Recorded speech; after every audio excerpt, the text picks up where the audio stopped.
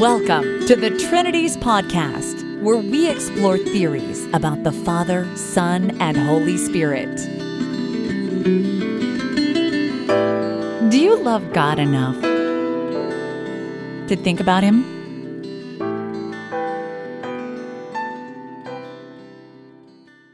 Episode 87, Kermit Zarley on the deity and pre-existence of Jesus. Mr. Kermit Zarley was a successful professional golfer on the PGA Tour and the Champions Tour. The author of several books, he also blogs on golf, theology, the Bible, and current events at the Kermit Zarley blog on Patheos. He's back with us today to discuss his 2008 book, The Restitution of Jesus Christ, which is focused on biblical Christology. Mr. Zarley, welcome back to the Trinities Podcast. Oh, I'm glad to be with you again, Dale. Mr. Zarley, evangelicals commonly talk of the deity of Christ, but they generally don't clarify what they mean. They interchange this talk with saying that Jesus is divine or fully divine, or most commonly they'll just say that Jesus is God. If they ask you if you agree with such statements, how would you reply? Well, I try to be as biblical as I can in expressing myself as a Christian. One thing I would say in response to that question is that the expression deity of Christ or deity of Jesus, or even Jesus being identified as possessing deity, the word deity, none of that is in the New Testament. As far as calling Jesus divine, theologians and biblical scholars do that a lot. I think that it's not very clear to identify Jesus that way, unless at least you define what you mean by the word divine. I don't find any place in the New Testament that calls Jesus divine. The clearest way for a Christian to identify Jesus, a Christian who believes in the so-called deity of Christ, or that Jesus is divine, is to just say Jesus is God. That's the way I always did. I was a so-called Trinitarian Christian for 22 years.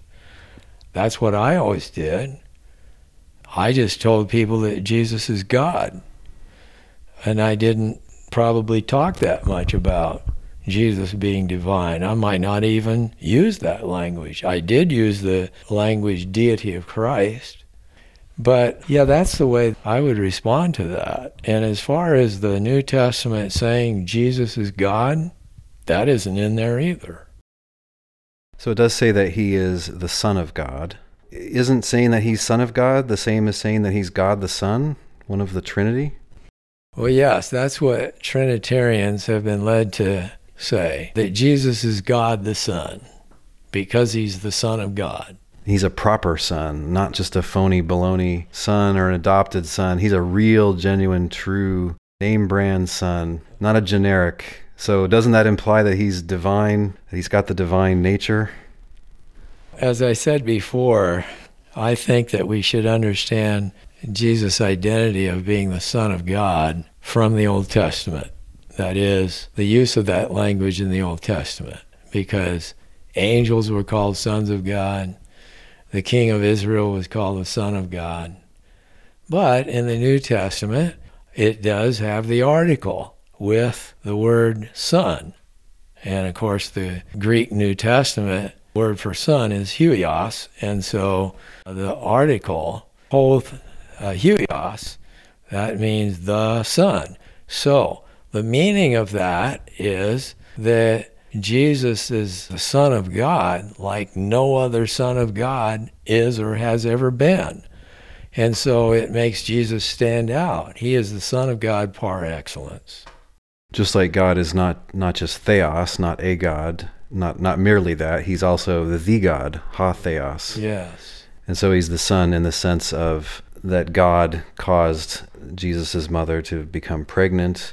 And also, isn't Son of God the Son of God, doesn't that become kind of a technical term in New Testament times for the Messiah? I think it does.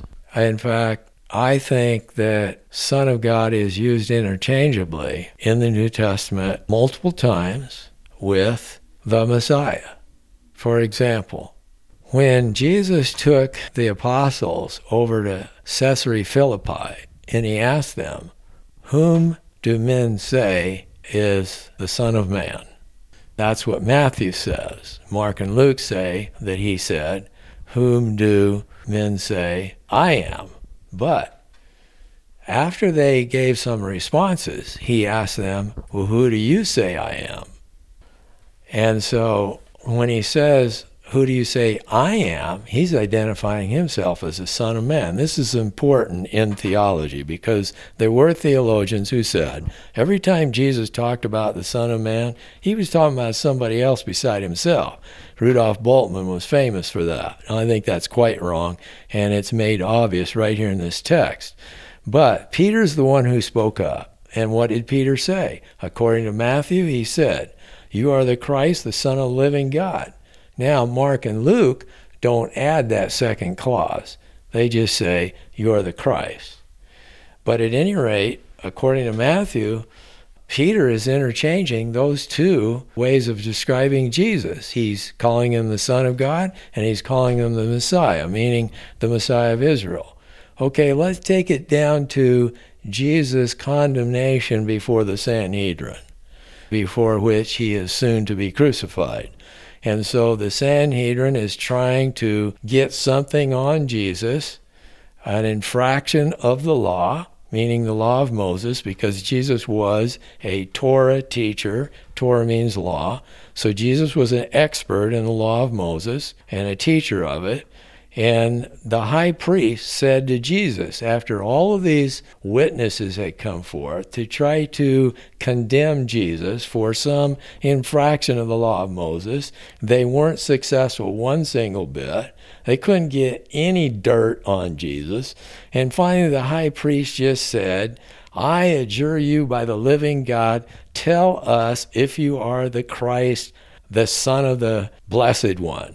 You know, Jews didn't like to use God or God's name Yahweh because they thought that was an infraction of one of the 10 Commandments. So they would say, "Blessed One." And so what was Jesus' response? Well, now, according to one synoptic writer, he said, "You have said it." I think that is probably what Jesus said. Not Mark says, "I am." But I think he probably said, "You have said it." But the meaning would be the same. I am he. Like, yes, I'm that guy. Yeah.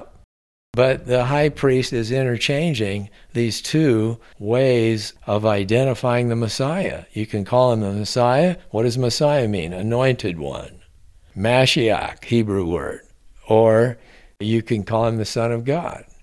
And so Jesus is both, and it seems that those were used interchangeably. So to say that Jesus is the Son of God, that means he's the Messiah.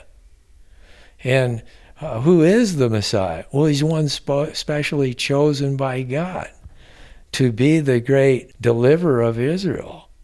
And we know from the New Testament to become the king of the entire world, according to the book of Revelation, King of Kings and Lord of Lords. Son of David.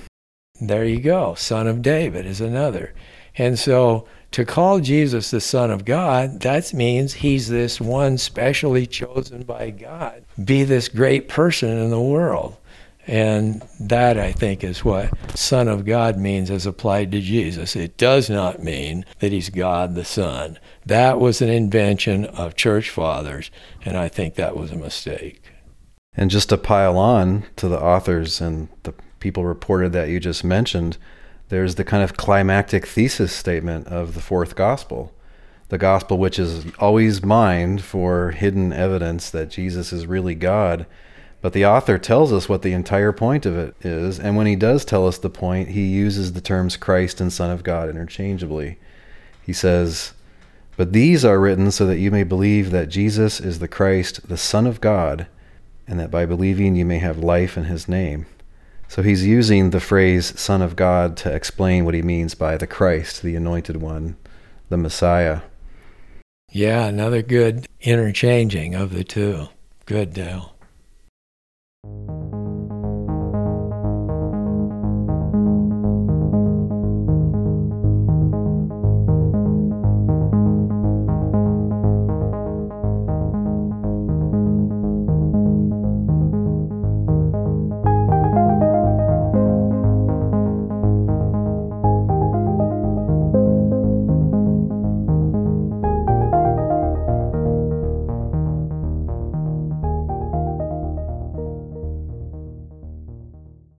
Now, Mr. Zarley, what about the so-called pre-existence texts? Many people, if told that Jesus is not God in the New Testament, they will say, but wait a second, isn't he eternal?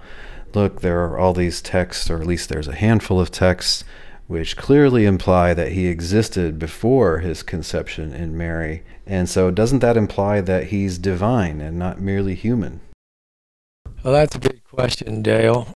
I said previously I was a Trinitarian 22 years and then started to investigate this question. It took me about 2.5 years, and then I made my decision. No, the New Testament does not say Jesus is God. None of the sayings of Jesus in the Gospels, Jesus says, I am God. Nothing like that. So I made this decision. No, the New Testament does not say Jesus is God. But I continued to think, well, there are these verses in the New Testament that seem to say that Jesus pre-existed. And that's what I had believed, because I believed in the incarnation. I believed in the doctrine of the Trinity.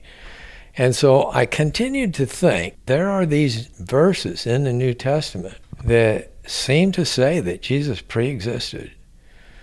But I no longer think that Jesus was God when he lived on this earth. And if he wasn't, then he didn't pre-exist as God. Now, if you believe that Jesus pre-existed, does that mean you're believing that Jesus is God? I don't think the two comport. I think that you can believe that a human being pre-existed, but they didn't have to pre-exist as God. And so there have been various different leading Christians in the history of Christianity who had believed that all humans pre-existed. I mean, Origen was considered to be the most outstanding theologian after apostolic times in the first several centuries of Christianity, and he believed in the pre-existence of all souls. Jews have believed that some of their heroes of the faith pre-existed. Another belief like that, to me, is that they believe that some of those heroes of the faith went to heaven when they were living here on the earth. And then they came back from heaven bringing some great spiritual truth. But Jews didn't think that if a human being pre-existed, that automatically made them God. So I continued to believe in the pre-existence of Jesus after I decided, no, Jesus is not God. And it took me about 10 years before I came to the place where, no, I no longer believe that Jesus pre-existed. Yes, the Gospel of John opens up and it says, speaks of the Logos, which we interpret as Word. And incidentally, that third clause in the first verse of the Gospel of John is traditionally translated, and the Word was God. The New English Bible translates that, and what God was, the Word was. So that is a very complex text in the Greek New Testament, and it requires a lot of digging into. And for those who don't know Greek, it becomes much more difficult to understand what it's saying. And so I don't think that it's saying that the Logos is God. In fact, I believe that the Logos is a part of God. It's His Word. It's just like us humans. We speak, and what comes out is our word. And so that's how the Word is to God. The Word is to God, the Logos is to God, like our word is to ourselves. I look at the Spirit of God the same way. The Spirit of God is to God as the Spirit of man is to man. So I don't consider the Logos that's spoken of in the first chapter of the Gospel of John as a personal being, separate from God the Father. No, that's a misunderstanding of the Logos. And so the Logos is not personal. And so if we say, well, Jesus pre-existed as the Logos, well, if he did, wasn't a personal being. And so I can't say that Jesus pre-existed as a being, as an individual, before he came into this world. The main text that Trinitarians would cite would be John 6, John 8:58. Let me just say, okay, about John 6. That was always, to me, the strongest text in the Bible that I thought taught that Jesus pre-existed. He said, I am the bread of life. This is a dialogue that he's having with Jews. And he's doing a lot of teaching on this. He says, I am the bread of life. And he says, I have come down from heaven. And he says it repeatedly. And so I had understood this to mean that Jesus pre-existed as an actual being, and that he came into this world as the doctrine of the Incarnation teaches, that God came into this world and became a man. And I thought that that's what this Jesus is saying here. But now when I changed from being Trinitarian, I no longer believe Jesus was God. So I didn't believe that Jesus is saying here, I was God. I pre-existed as God, and then I came into this world. No, I changed my belief on that, and I said, okay, Jesus is saying he pre-existed, and then he came into this world as the bread of life. And so I continue to believe it that way until I began to notice that, well, wait just a minute. Jesus is saying here that I am flesh, I am blood. I'm opening it here. He says, verily, verily, I tell you, unless you eat the flesh of the Son of Man and drink his blood, you have no life in you. So he's now saying something else besides just the bread of life. Does he mean this literally? Well, now the Catholic Church thinks he does, and they call that the doctrine of transubstantiation, and that's what they believe when they take the communion service. Now, Protestants don't agree with that, and so I'm in the Protestant tradition on that. I think this should be understood symbolically. And actually, does Jesus even refer to the communion service, which he instituted at the Last Supper? No, I don't think he's talking about that in John 6. So, does he mean this literally about flesh and blood? No, he doesn't. He means this symbolically. And so if we're going to say this, that when he's talking about the flesh of the Son of Man and the blood of the Son of Man, that he means this in a non-literal fashion, then why do we make that interpretation that way of that, and then say that Jesus as the bread of life, that that's to be understood literally? We don't think that Jesus was actual bread, but we're making a literal interpretation that he came down from heaven.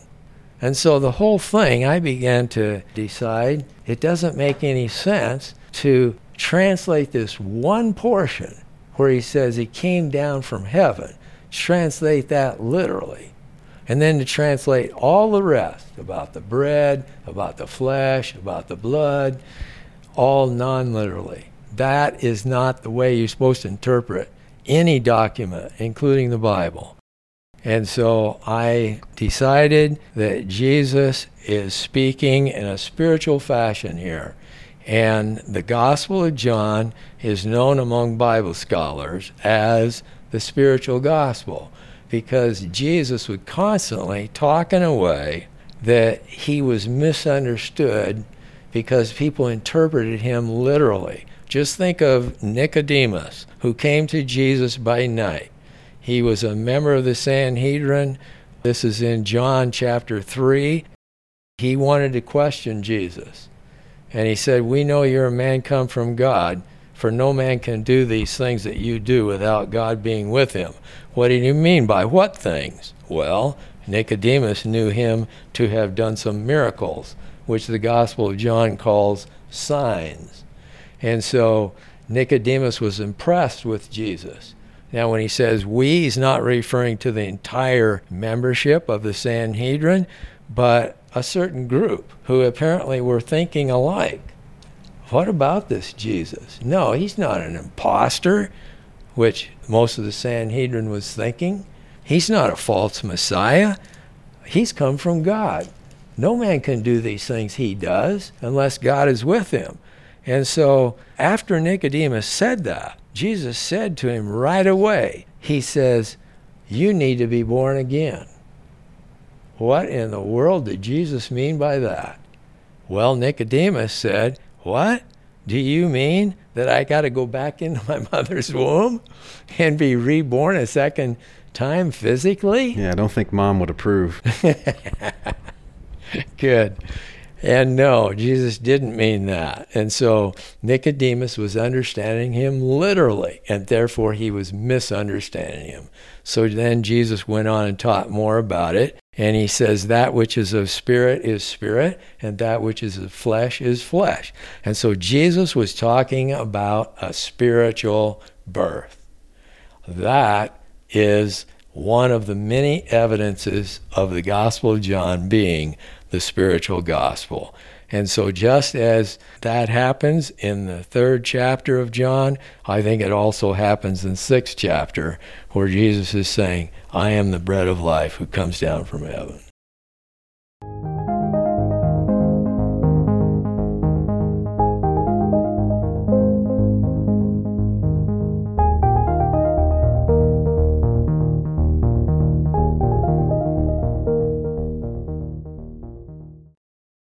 Now, what about the famous statement in John 17 where he says something like, Father, now glorify me with that glory which I had with you before the world began. A lot of people interpret that as where he's like remembering glory that he used to have, and then he wants it to be restored to him just like the good old days, or maybe better. How do you understand that particular passage in John? Yeah, that's a real good question, Dale. And I used to believe that as a Trinitarian, that was another pre-existence passage there for Jesus. Father, glorify me with the glory that I had in your presence before the world existed. I don't think this should be understood literally. What Jesus has in mind, I believe, is that he is the chosen one. God has chosen him before God created the universe. And so what does that mean? Well, it means that God had this plan. Why did he create the universe? What was he going to do with it? Well, he had this plan to make human beings. And he was going to bring about Jesus. Jesus is speaking about the plan of God here in John 17, verse 5. And he means that God has planned since before the foundation of the world, as the Bible sometimes calls it, that Jesus was going to be greatly exalted. We learn in the Isaiah 52:13, speaking of the suffering servant, which Christians believe is Jesus, that he shall be greatly exalted and lifted up. And so what is this greatly exalted? Well, after his death, resurrection, and ascension, he entered heaven, and God said, come and sit down with me here at my right hand on my throne. So Jesus was lifted high up to heaven. I've got a book that I'm going to be talking about. How high is that? And where is it? And so Jesus was lifted up and he sat down at the right hand of God. And that's the exaltation. I would turn over here to Isaiah 42. I believe that this statement by Jesus, he has some things in mind when he says this, probably. And one might be in Isaiah 42:8, speaking of the suffering servant. Verse 5, it tells us about God creating the heavens and stretching them out. And then I have given you as a covenant to the people. Who is you? The suffering servant. The righteous suffering servant, incidentally. There are two servants here. One is sinful Israel. The other is the righteous suffering servant who Christians believe is Jesus. Then it says, I will make you a covenant to the people, a light to the nations. And so the gospel of Jesus Christ has gone out into all the world. Jesus is the light. He said, I am the light. And to open their eyes of the blind, bring prisoners out of the dungeon, and so forth. I am the Lord, meaning Yahweh. That is my name. My glory I give to no other. This has usually been interpreted to mean God doesn't give his glory to anybody. I think that's a mistake. I think God is saying, I, the Lord, that is my name, my glory I give to no other. I give my glory to no other than my suffering servant, who he's just been talking about, who we need to understand from Deutero-Isaiah here, that there are two suffering servants in view. There is the righteous suffering servant, who we Christians believe is Jesus, and then there is Israel. And there's an intermixture that goes on, and it makes it kind of difficult to figure out, well, is Isaiah talking in this passage about the righteous suffering servant or sinful Israel? That becomes difficult. So I think Jesus had that in mind. Or let's turn over to chapter 49, verse 5. It's a small thing. It's too light a thing. Verse 6, that you should be my servant to raise up the tribes of Jacob, to restore the survivors of Israel. I will give you as a light to the nations. Now he's talking about the righteous suffering servant. It's obviously distinguished from Jacob, referring to Israel. And so I will give you as a light to the nations, that my salvation may reach to the end of the world. The Redeemer of Israel, his Holy One. So God is going to greatly exalt Jesus. And it's that pre-existent plan, that glory, that I think Jesus is talking about there in John 17:5. So it's not his remembering his previous glorious condition. It's his talking about something predestined as pre-existent in God's plan, or in God's mind, something like that. Right. Now, about pre-existence, you made the point a while ago that pre-existence doesn't imply deity. You might be something that's less than the one true God and still exist before you were human. That's right. We could also make the point that some of those early guys like Justin and Tertullian, they believed in pre-existence of the pre-human Jesus, but not that he eternally existed. They thought that he came into existence around the time when it was time to create the world. So they took a view that, later gets pilloried as Arianism, but of course Arius had nothing to do with it. They just thought that Jesus was the first one that God created before he created the cosmos.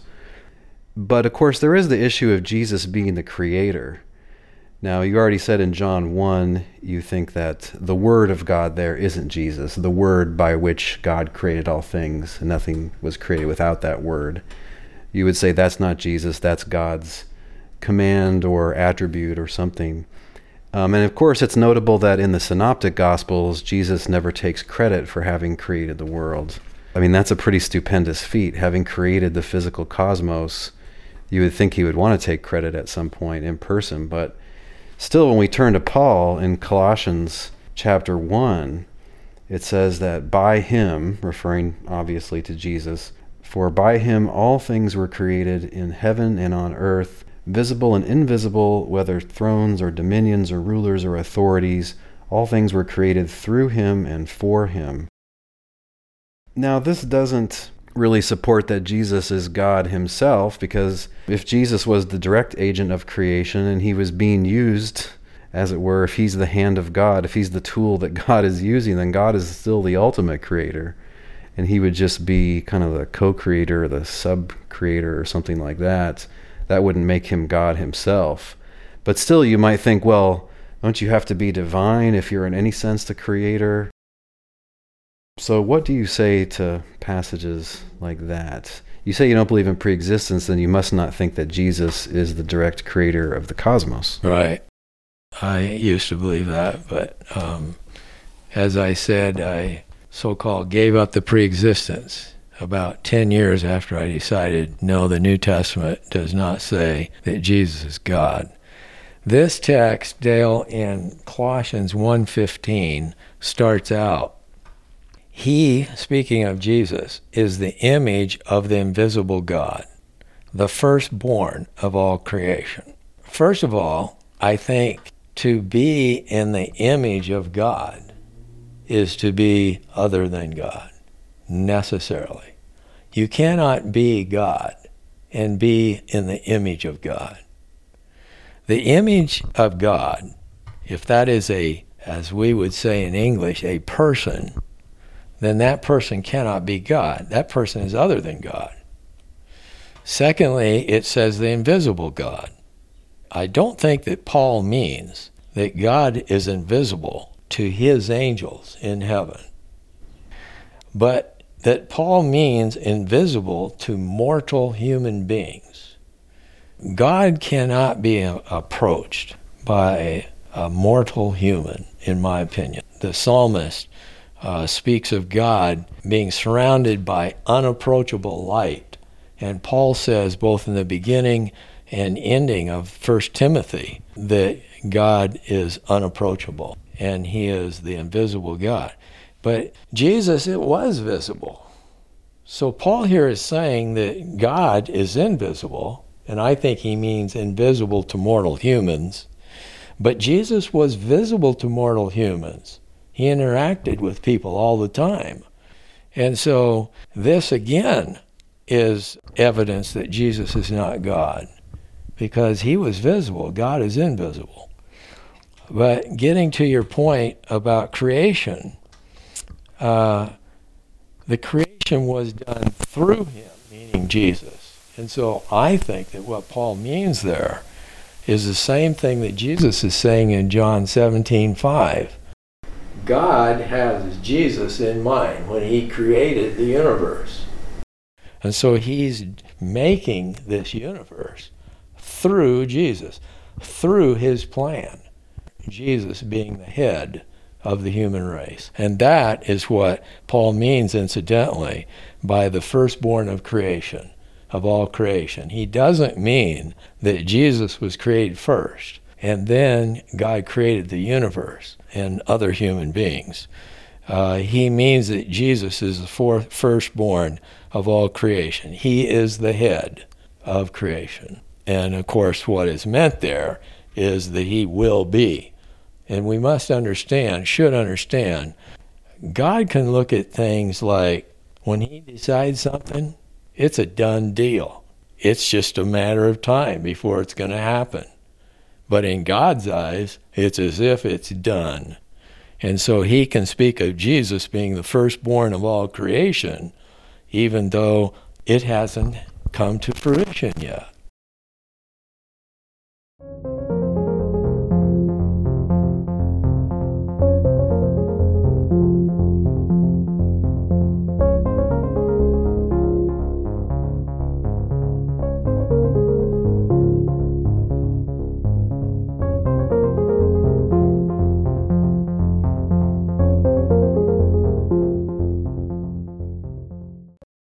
Mr. Zarley, how do you react if people describe your view about Jesus as saying that Jesus is a mere man?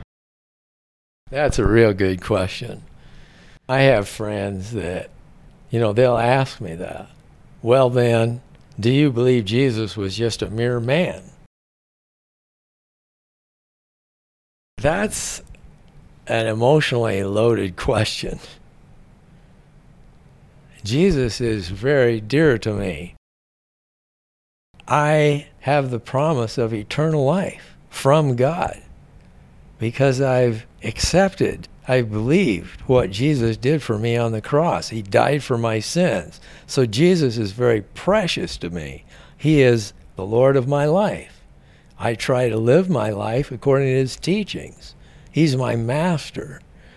And so, to say that Jesus is a mere man, well, I believe that he was a man and that he was nothing but a man. Now, I also believe that Jesus was the archetypal man, meaning that Jesus was a man as God intended men to be.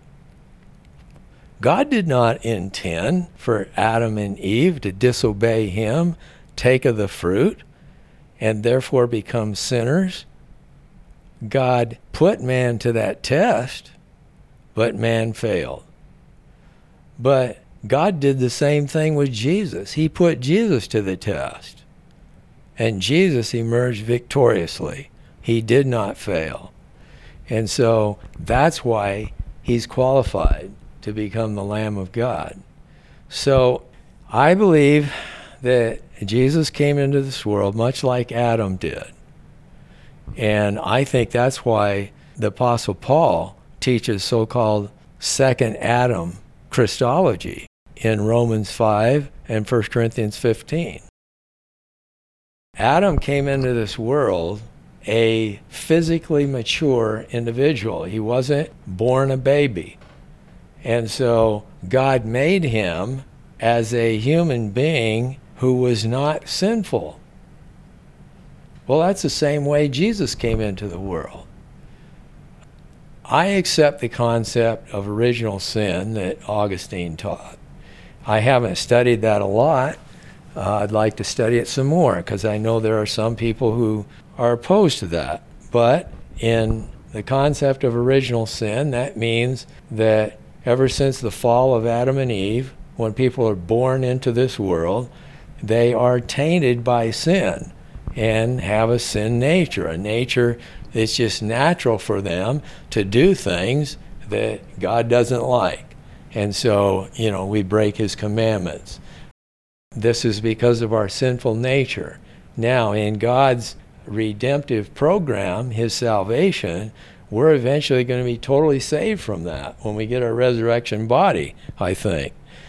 But Jesus, I think, was no more than a man. And to call him a mere man, well, I usually refrain from doing that just because of how people can be upset by that. But if I do use it, and I'm not opposed to using it. In fact, I think I used the term in my book one time, and, I did some explaining. But if I do, what I mean by that is that he's no more than a man. He doesn't have two natures. Right. But as to what kind of person he is, you think he's whatever the New Testament explicitly teaches that he is. That's right. He was a human being. He was not God. He lived a perfect life, so he didn't fail like Adam did. He was victorious over sin, over any temptation, over the temptations of the devil, Satan, and therefore he emerged victoriously. Mr. Zarley, many evangelicals, seemingly following Catholic tradition, assert that the deity of Christ is an essential doctrine, a doctrine such that if you don't believe it, you are not saved, and ceasing to believe it is ceasing to be a Christian. In your view, what does the New Testament say about becoming a Christian? Do you have to believe that Jesus is God in order to be saved? Well, that to me is the ultimate question when we talk about this subject of who Jesus is, because this is what most people care about. They care about, am I going to heaven? Do I have God's salvation? Am I going to be raised from the dead and have eternal life? This is what we read about in the New Testament. And how does that happen? Or why does it happen? And so it has to do with what we believe. And God has told us that he has sent his Son to die for us on the cross. And so we should believe that. We should believe that Jesus died for our sins. And that's why we call Jesus Savior. And so for me, I believe that a person becomes a Christian, becomes a believer, a follower of Jesus, by believing that he died for our sins on the cross, and that we should make him Lord of our lives. When I talk about lordship of Christ, I don't mean that a Christian is perfect, they never sin, I don't mean that, but there's a progression in life of following Jesus and keeping his will and his commandments. And so I think that's what it's all about, becoming a Christian. This subject of whether Jesus is God, the deity of Christ, all of that, I don't think that has anything to do with being a Christian, with believing in Jesus for salvation. we believe in Jesus dying for our sins in order to get saved, in order to get God's salvation, to be forgiven by God of our sins. That happens because we believe in Jesus dying for our sins. It doesn't have anything to do with whether or not we believe Jesus is God or whether or not we believe in the deity of Christ.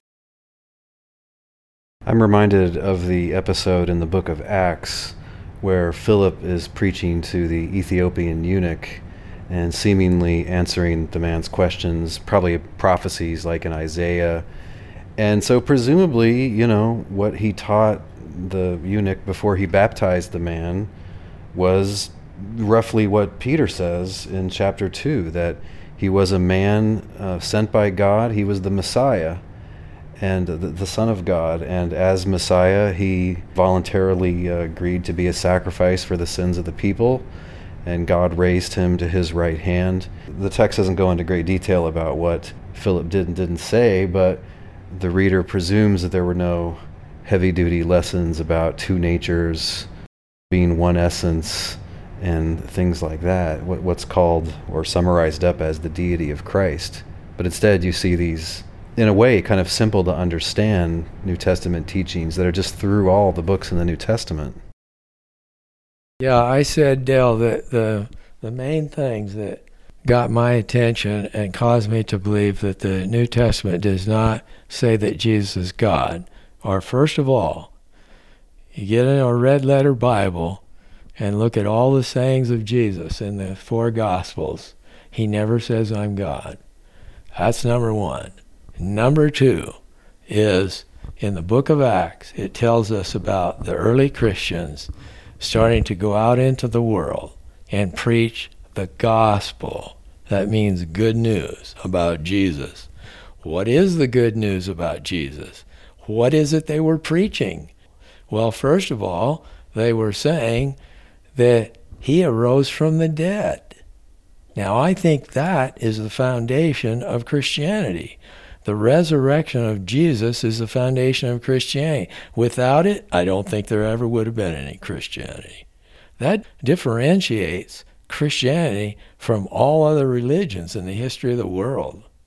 And so, believing that Jesus died for our sins, that he arose from the dead, those are the things that we're reading in those messages, those evangelistic messages in the book of Acts that Peter and others and then Paul are preaching. They're saying Jesus is the Son of God, he's the Messiah of Israel, and these are the things that they're saying are necessary to believe in order to have the salvation of God. There is nothing in any of those messages of them saying that Jesus is God. It's not even an issue. In fact, I would go beyond that and say that in the Gospels, when Jesus is talking about things that cause people to question who he is, they're never asking, are you God? As if somebody thinks he's God, or that he ever said he was God. Nobody's ever asking that. It's not an issue. It's the same thing in these messages in the book of Acts. It's not an issue of whether or not Jesus is God. Well, if it's not an issue, then he probably isn't. Mr. Zarley, thank you for talking with us. All right. Thank you, Dale.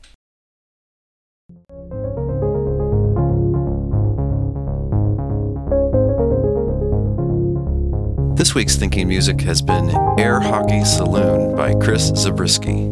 You can find the link for this track at the blog post for this episode at trinities.org.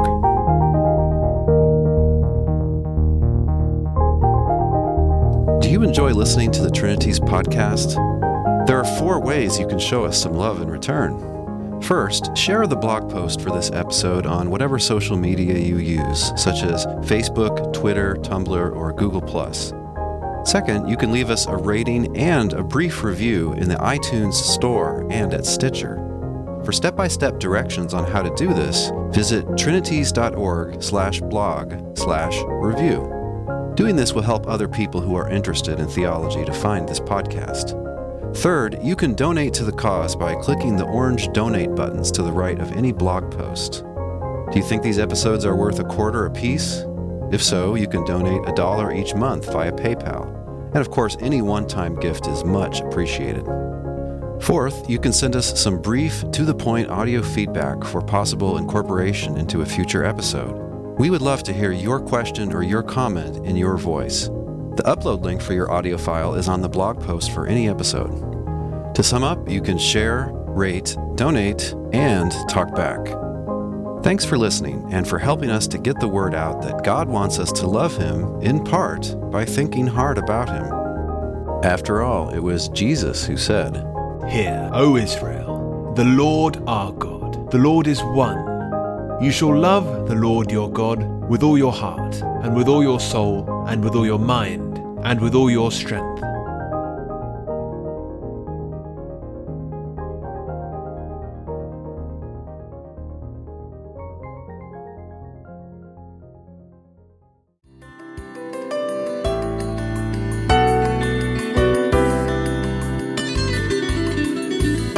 Thanks for listening.